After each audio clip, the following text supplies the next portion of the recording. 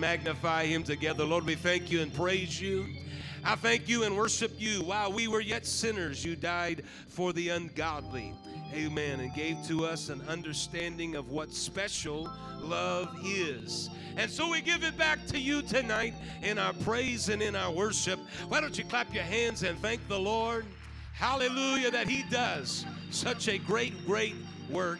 And we are recipients. We are recipients of it. Amen. While you're standing, if you have your Bibles, turn to Hebrews chapter 5 and verse number 13. Hebrews chapter 5, verse 13. We will read verse 13 and verse 14. Hebrews chapter 5 and verse number 13 and 14. For everyone that useth milk is unskillful in the word of righteousness, for he is a babe. But strong meat belongeth to them that are of full age, even those who by reason of use have their senses exercised to discern both good and evil. The NIV says, anyone who lives on milk, being still an infant, is not acquainted with the teaching about righteousness, but solid food is for the mature, who by constant use have trained themselves to distinguish good from evil. Amen. I'm going to speak to you for a few moments tonight on two paracletes. Two paracletes. Amen. Lord, we thank you and praise you. We ask that you would help us tonight. We thank you for Tuesday on the Rock, and your word is a rock and a strength to us. We value it greatly. And we pray that it would edify and encourage everybody gathered together tonight. In Jesus' name we pray. Amen. God bless you. Thank you for standing for the reading of the word. You can be seated. How do we, as people who are people of faith, how do we exercise our senses? King James says that we exercise our senses to discern both good and evil. Another translation says, who by constant use have trained themselves to distinguish good for evil. It is very apparent that as people of faith, we need help in this regard. How do we train ourselves? How do we distinguish? How do we discern? Everyone say discern.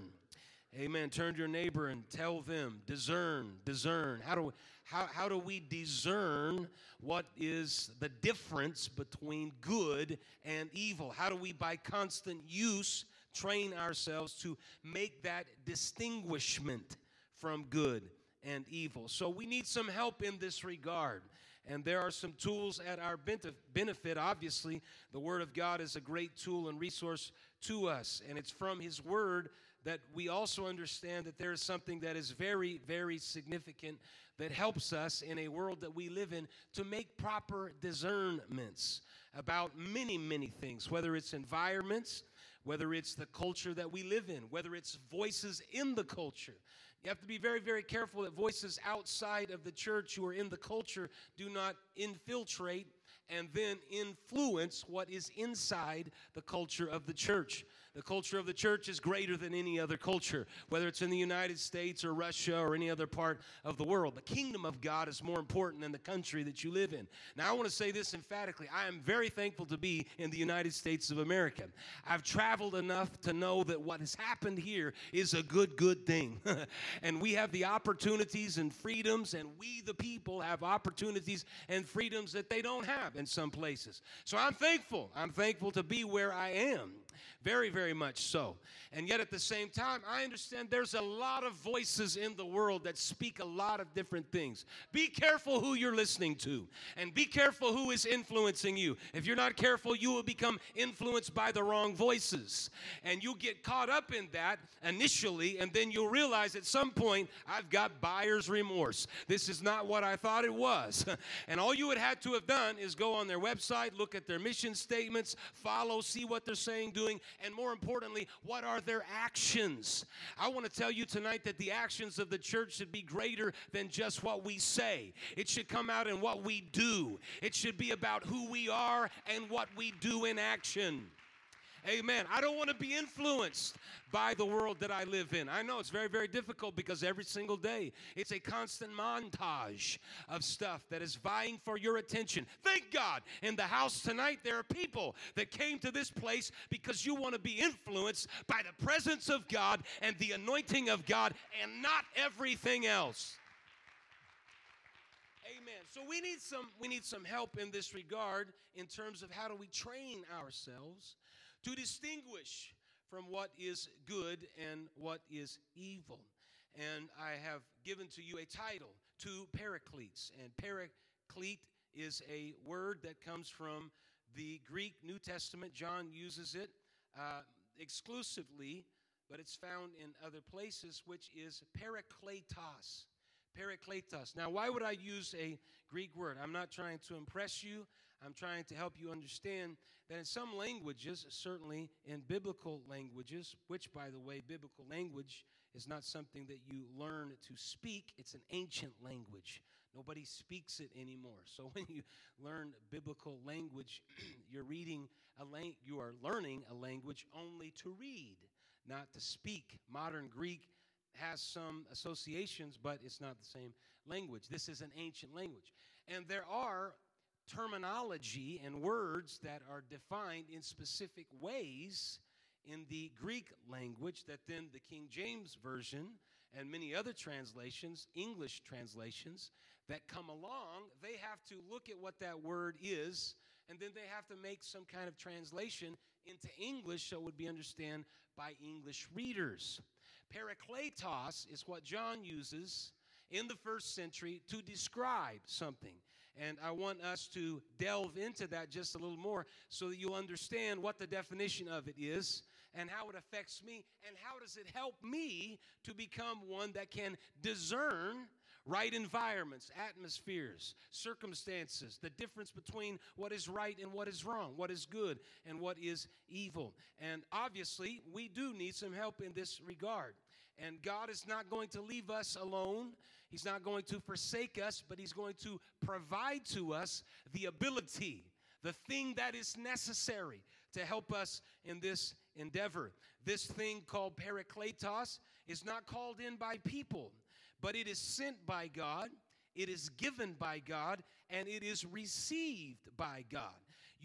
It doesn't come from somebody that proposes to you that I'll confer on you this gift. That's not the way that it works. It doesn't come from an individual. It comes from the King of Kings and the Lord of Lords.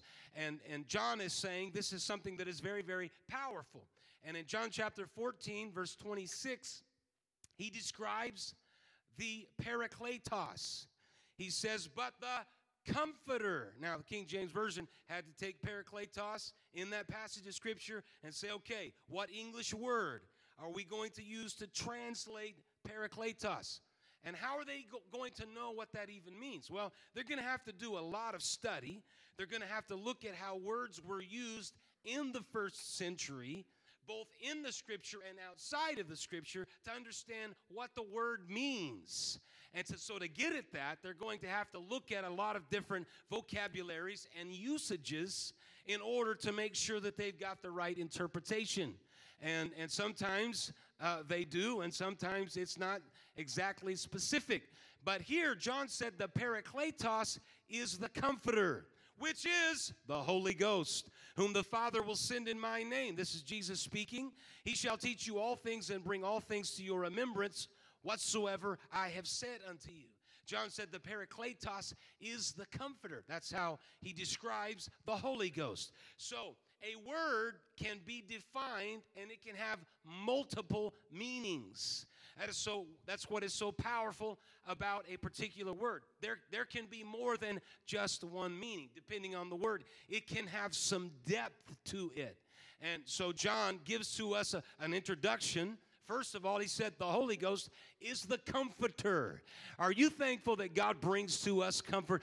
There's some times in life, circumstances in life, when we need the comforting of God's presence and God's Spirit.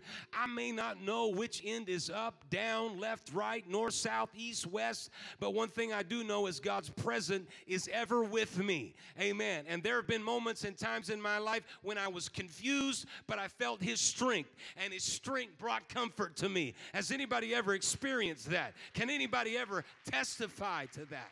Hallelujah. The comfort of God. James said He's the comforter. John chapter 15, verse 26. But this is Jesus again speaking. But when the comforter is come, Jesus is speaking these words, whom I will send unto you from the Father, even the Spirit of truth. Now He describes not only as the Parakletos, the comforter, but He's also the Spirit of truth, which proceedeth from the Father. He shall testify of me. What gives me the ability to make right discernments? If the Spirit of truth is in my life, it is going to help me in that endeavor. John chapter 16 and verse number 7. Nevertheless, I tell you the truth. It is expedient for you that I go away. Just Jesus speaking. For if I go not away, the Comforter will not come unto you. But if I depart, I will send him unto you. Amen. So Jesus is saying, I am the first Paraclete. I am the Spirit that comes from God, manifests in the flesh, walks among humanity. He's the first Paraclete. In this passage, he says, if I stay with you, I can't send the Paraclete. I can't send the Spirit of truth. I can't send the Comforter to you. So I must go away so that I can send the Spirit of truth or the Comforter. What is Jesus saying? I'm walking among you. You can see me. You can see the miracles that I do. You can examine all of those things, but I must go away because I'm sending something to you that's not going to be my personal presence in a visible form and manifestation, but it's going to be a spiritual presence that is going to come into your life and fill you with anointing and power that is going to be just as powerful as if I was physically with you. Anybody hearing what I'm saying? Praise God. We didn't have the opportunity of the 12 disciples. They had the opportunity of seeing the first Paraclete. They viewed him. They walked with him. They saw all the miracles. So they had an advantage in some ways, but Jesus said, I need to go away so that I can send the Paraclete to you. And when I send the Spirit to you, it's going to be just like you being able to see me in physical manifestation, and yet my Spirit is going to be in you. We need the Spirit of truth. We need the Comforter. Praise God. It would be nice to have Jesus here in visible form, but we don't. But we've got something that's just as good and great. We've got the Comforter, the Holy Ghost, that is in our life. Praise God. Amen. Now, there is depths and levels of this term. Not only is it a good word, and not only does it bring a spirit of truth, but it brings active help, the sense of a helper and an intercessor. You look at this and you do some study on word studies, and you will find that we can see how the King James Version has taken this word and they've applied it, but in the normal meaning of parakletos in Greek literature, it means an advocate. It has a very legal sense to it, like someone that is in the court speaking on someone else's behalf. Rabbinic literature refers to Michael or other angels as advocates for Israel in the heavenly courts. Good deeds and repentance are a person's advocates before God. The advocate is kind of like a defense lawyer. It's in a legal sense, the advocate. So the parakletos is a comforter, and it is a spirit of truth, but it's also an advocate that stands in behalf and on behalf of you. Praise God. Jesus, when he was on the earth, was an advocate for people that were disenfranchised. As a matter of fact, they called him a glutton and a drunkard. Why? Because he fellowshiped with Zacchaeus, who was a publican, a tax collector that was hated. He rubbed shoulders with the woman at the well, who was a person of ill repute. They tried to castigate him for that, but he stood as an advocate for the people who were broken, the people that were distrustful, the people who had been maligned and mistreated. He was an advocate for those people. He looked at the Pharisees and said, I didn't come to heal the whole. You're whole and you think you've got everything together, but I came to seek and save that which was lost and that needed healing. And so he was an advocate for those individuals when he was on the earth. Praise God. I'm thankful for that example, because we should feel the same way. God reached out to us and saved us when we would have been marginalized on the outside, on the fringes. We didn't have any right. We didn't have any history, pedigree, finances. And God said, I see value in you, and I'm going to advocate on your behalf. I'm going to reach out to you and save you because you're worth saving.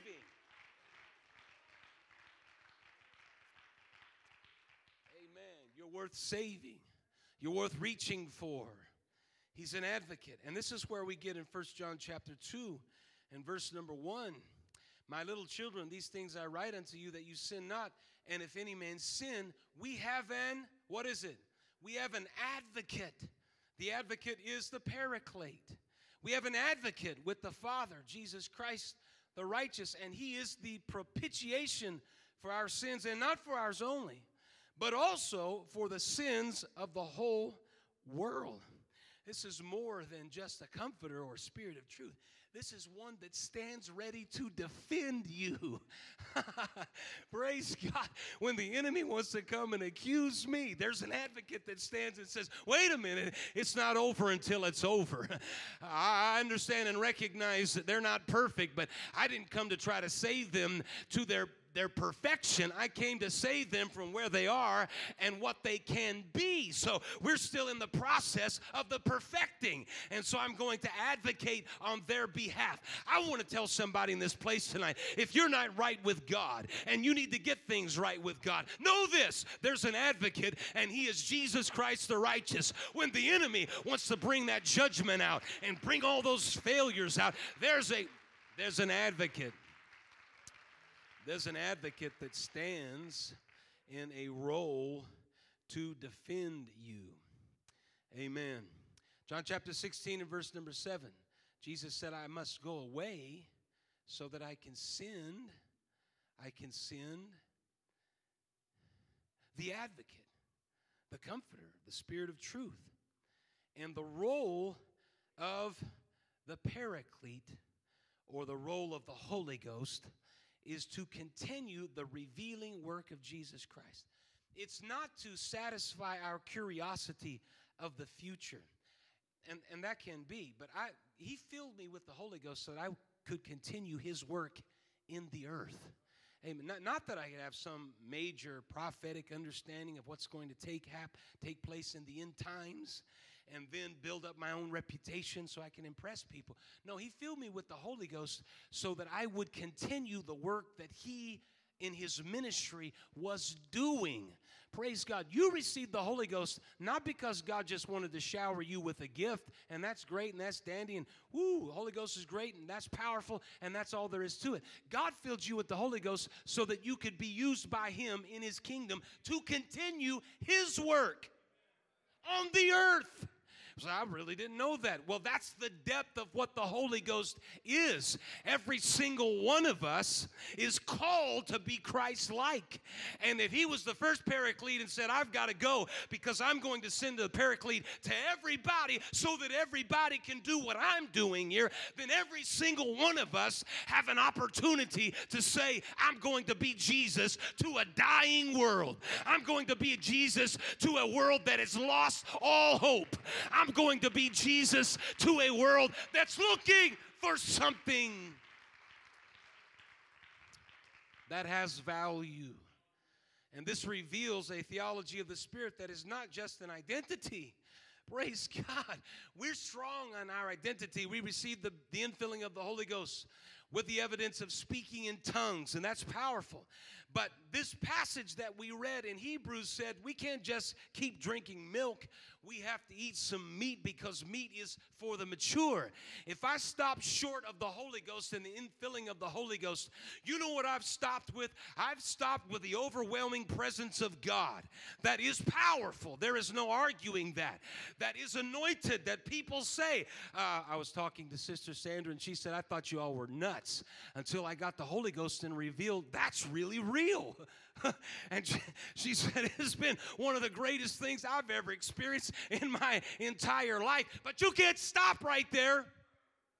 If you stop right there, it's just a feeling, an emotion, and it's something that happens that is good. But God didn't fill you with the Holy Ghost just to identify you with just that. But He put an infilling of the Holy Ghost in your life because there is something beyond the infilling of the Holy Ghost. What's beyond the infilling of the Holy Ghost? Beyond the infilling of the Holy Ghost is the ministry of the kingdom of God, and you've got a place in it, and you should put your hands to the plow and say, I'm going to plow some furrows of ministry because of His presence in my life. Amen. What is beyond that initial tongue-talking experience? Well, there's a lot beyond that. Amen. How do we discern between what is good and what is evil, what is right and what is wrong? The Holy Ghost, the Paraclete, the Holy Ghost, the Spirit of truth, the Comforter, the Advocate, is in our life to help us make those representations. In the world that we live in, the Advocate, the Holy Ghost, the Spirit of God, is in our life to help us in that very difficult task when there is a pervading or surrounding influence or spirit, a general mood or social environment. It helps us to make the right determinations about what the real truth is in the middle of that environment. There are some things that the Holy Ghost is going to talk to you about. There are some things that the Advocate is going to direct you in your life, whether or not it's right or whether it is wrong. You may not be able to physically touch it, taste it, smell it, hear it, or even see it. Those are the 5 physical senses. But you got something in your life that is greater than all of those senses, and it's called the Spirit of God in your life. Praise God. That is going to help you make determinations about what you read, about where you go, about circumstances that you face when you realize this is not a place for an apostolic, God-fearing, faith-believing individual. I'm out of here. Why am I out of here? Because the Holy Ghost is directing me. The Advocate is helping me make proper discernments. If we're going to get anywhere in 2021, we've got to have the Advocate in our life helping us make right determination. You can't have somebody walk around with you with a long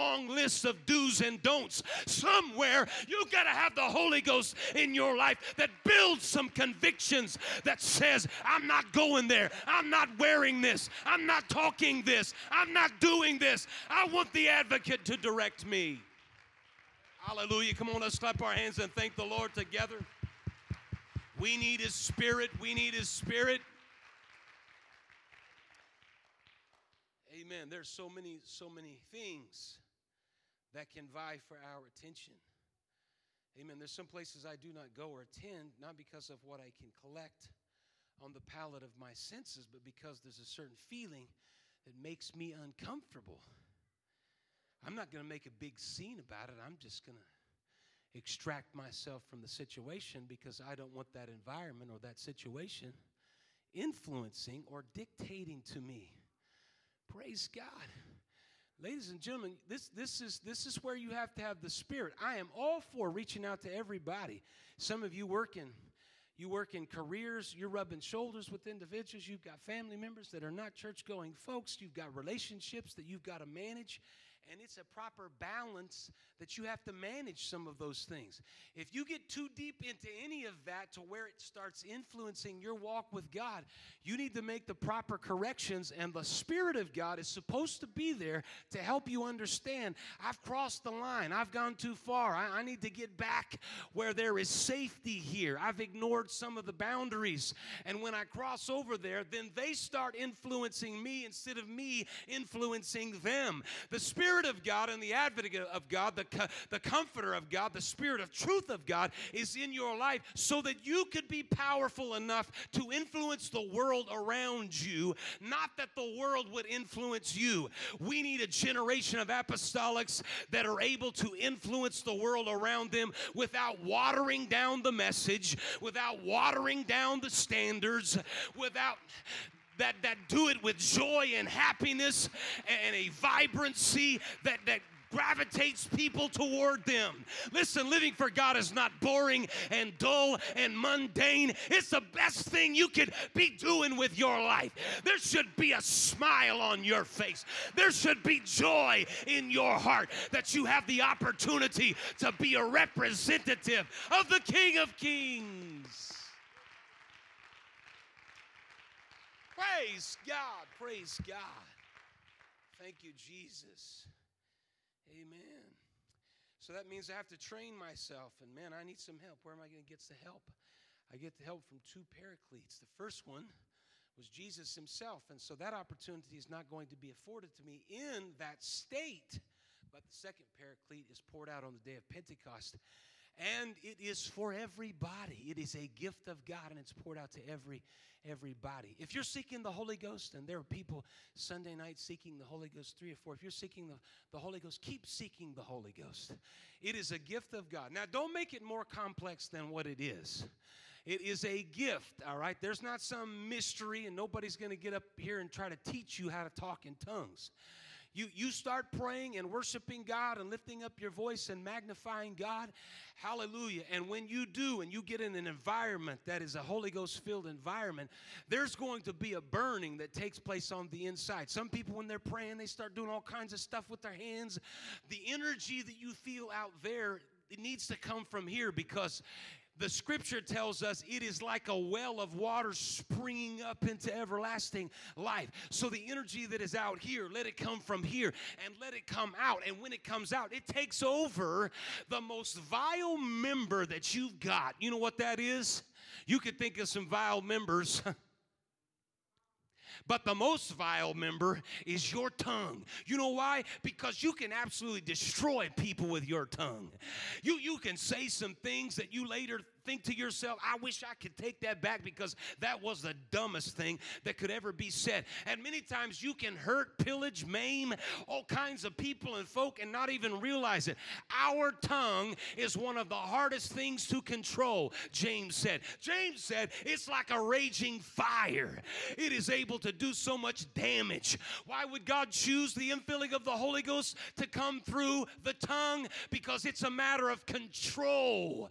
Your tongue is hard to control. Your mouth is hard to control. Sometimes we all need to put a hand over our mouth. But when it comes to Jesus, he wants to speak through your mouth and through your tongue. It doesn't matter what it sounds like. What's really happening is, God, I'm giving you all control. I'm not ashamed to admit that my life is a mess. I'm not ashamed to admit I want your Spirit.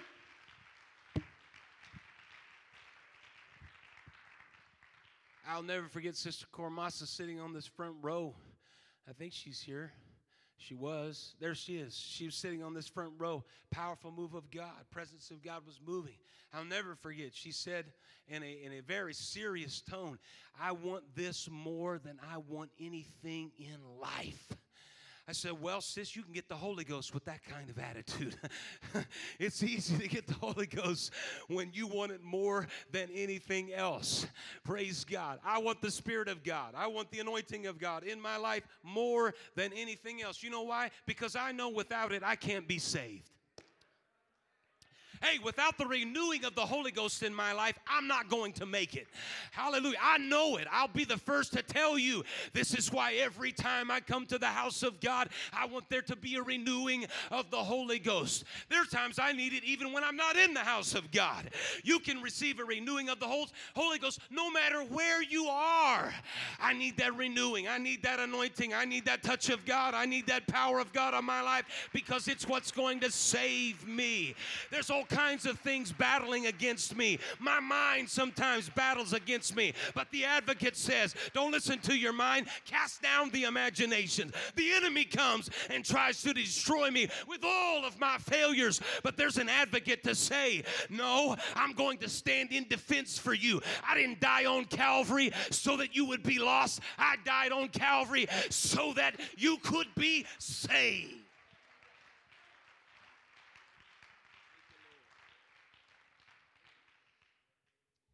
We are living in a society that is very, very, very difficult.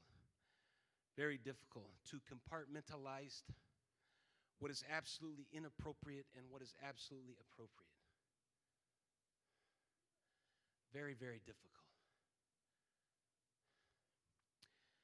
Extremely difficult. Mainly centered around technology. That's really, technology has done an end around. And previous generations were able to lay out some clear markers. It was much more clearly defined. I don't think that was probably proper grammar, but it was easy to define. It was easy to, the boundaries were very clear. Nowadays, this is not the case. Anybody know what I'm talking about? Amen. It's not the case. Social media, technology, online. Be careful who you're talking to. Careful who you're communicating to. There's some disasters that have happened with people because they're lonely, connecting with folks that they don't have any business connecting to. You have no idea who that guy is that's asking you for stuff. You better not be sending stuff. You better not be sending pictures and stuff like that to people that you don't even, that guy you think looks all suave, he could be some doofus somewhere that's 25 years older than you are, just looking to see if you'll dish something out that then he'll take and use. This stuff happens all the time. Hey, young people, listen to me, and not only young people, everybody listen to me. Be careful. You need you need the Holy Ghost in your life to direct you to make right decisions and choices. You don't do anything too fast. You pray about it, you seek God, you let the anointing of God slow you down on some things. And then there are some environments you don't need to get involved in. I would be very, very suspect about any technology to where you could send a picture and it disappears in 30 seconds. You know what they're doing? They're purposely trying to create a platform that you can share and be involved in stuff that is absolute evil and carnal, that displeases God. It's not right. Don't get involved with it. Don't do it. It's not worth it.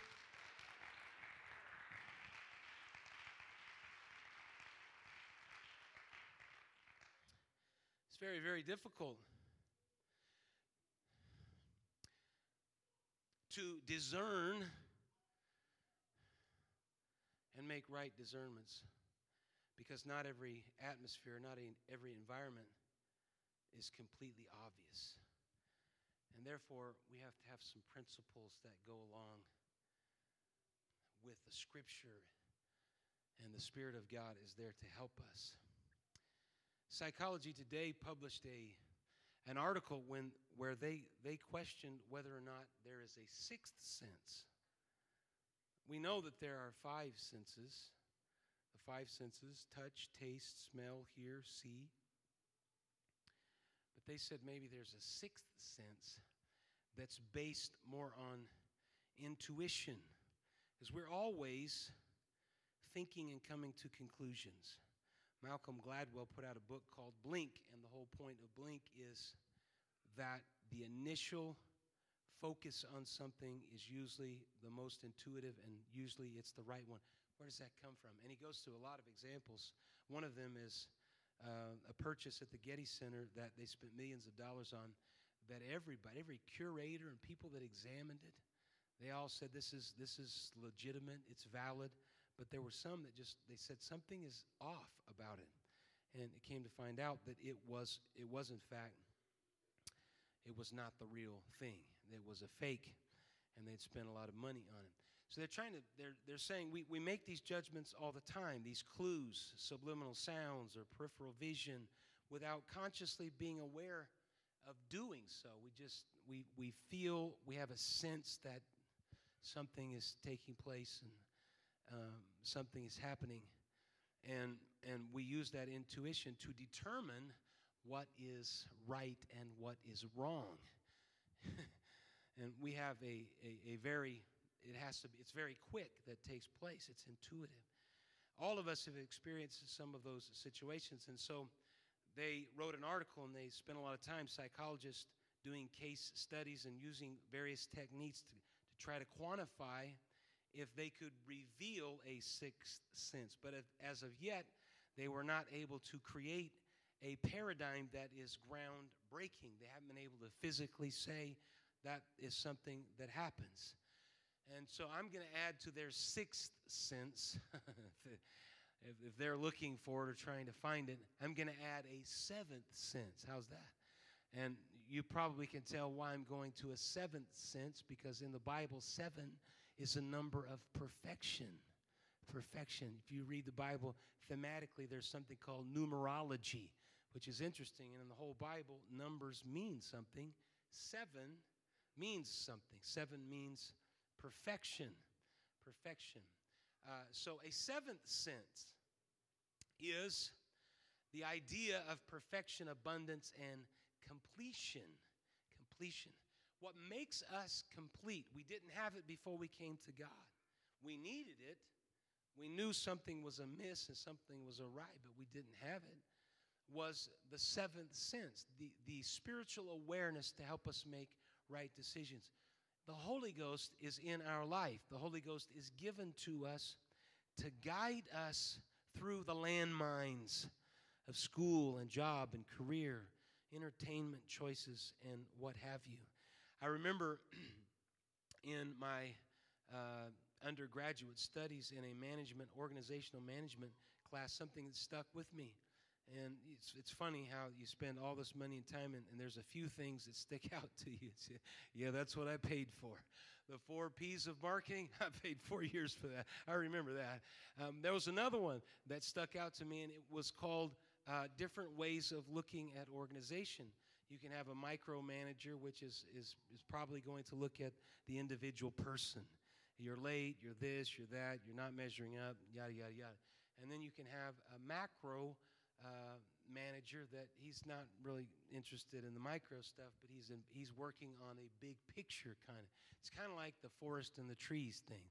A micro manager's he's only seeing the trees. A macro manager, he's seeing the forest, but not necessarily the trees. And this particular professor said probably the best approach is to fuse those two together, and he said it's not in your book, but I'll call it the contingency model, which is looking at the individual and looking at the situation or the big picture at the same time. And so he called this person times situation equals behavior. Person times situation equals behavior. Person times situation equals behavior. And he said this is very powerful if you use this in management, because we all know of individuals that will do things that they would never do otherwise, but because they were in a situation, they ended up doing things that they wouldn't do on their own. As a person, they would never do that. But if they got an environment where the situation dictated to them, they'll do all kinds of situation, and that will influence their behavior. And so sometimes this is helpful, because if you're wondering why the kids are doing what they're doing, jumping around, going crazy, getting into stuff, knocking stuff down, it could be because you're not managing the situation. You got to manage the situation so that they're not bored and they're creating all kinds of stuff. And the same thing can happen in careers, jobs, management, organizational behavior. All of that can take place. Same thing can happen in terms of living for God. the person of who I am times with the seventh sense in my life, which is the Spirit of God in my life, in all the situations that come my way. And man, there are so many of them, so very many of them. I mean, there are things that will happen that you just like, I was just talking with someone just recently. They were in the hospital, and I won't tell you the whole story. I'll just tell you that they found themselves in a situation, in a religious situation, in which folks weren't arriving at the right time, and they knew this person was an apostolic faith believer, prayed, have watched them, their behavior, their example that they've lived. And so somebody wasn't getting there, the clergy wasn't getting there fast enough, and so they wanted them to do the last rites with what was taking place. And I imagine that situation.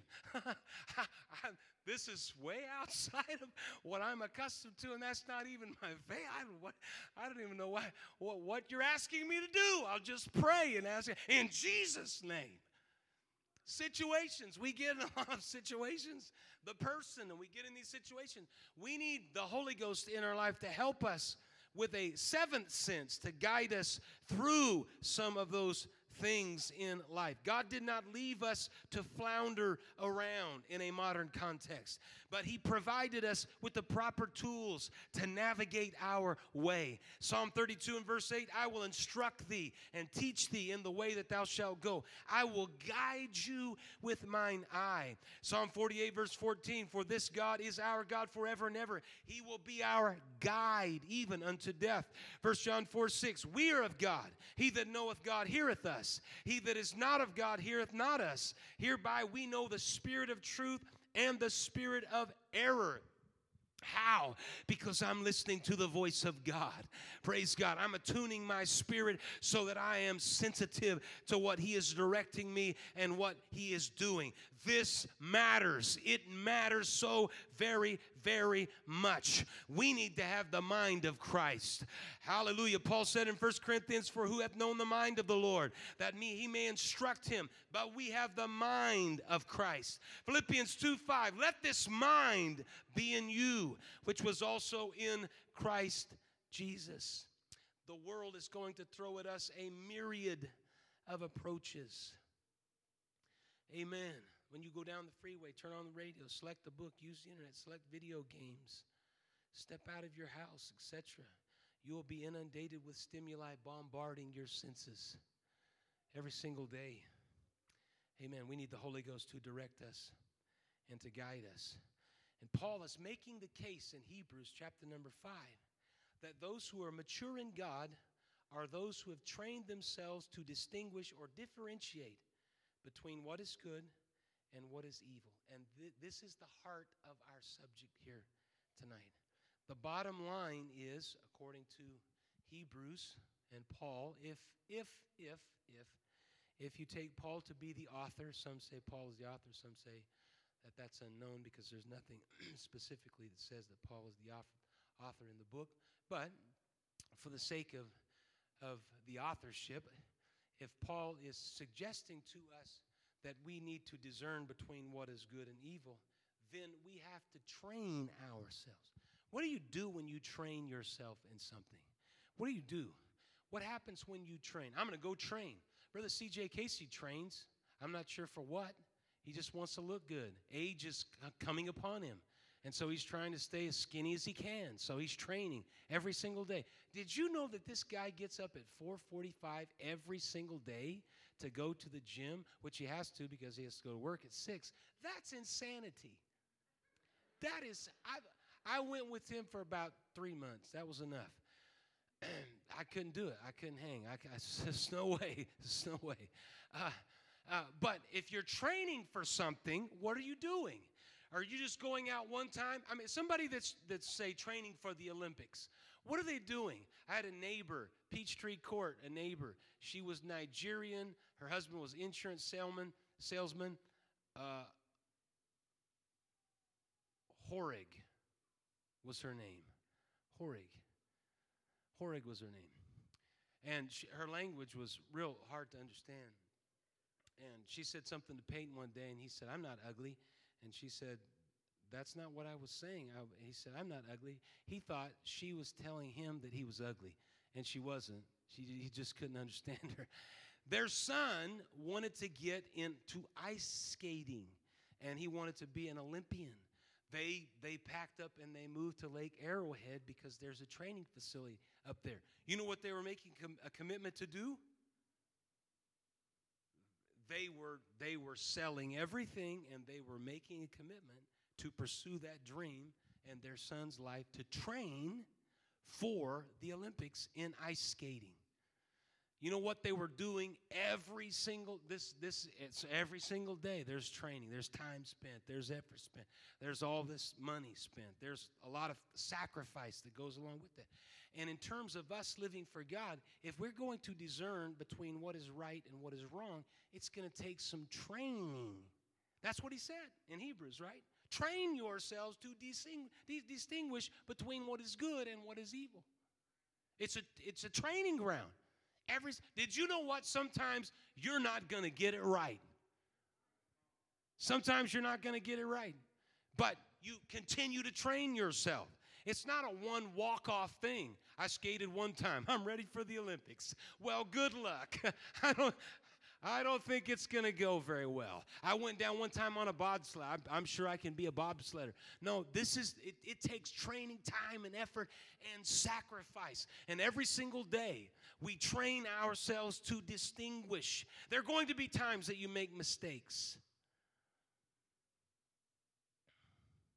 But mistakes give you the ability in the future to recognize what the enemy is trying to do, namely, destroy you.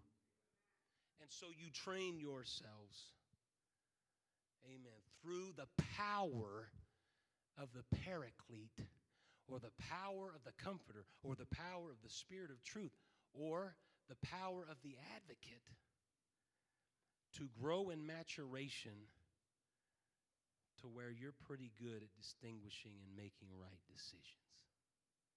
Praise God. And God's anointing helps us. Amen. As we stand together tonight, don't put Jesus in a box and expect to distinguish good from evil. God wants to grow you to maturity. I don't need any music here tonight. We'll just conclude with prayer.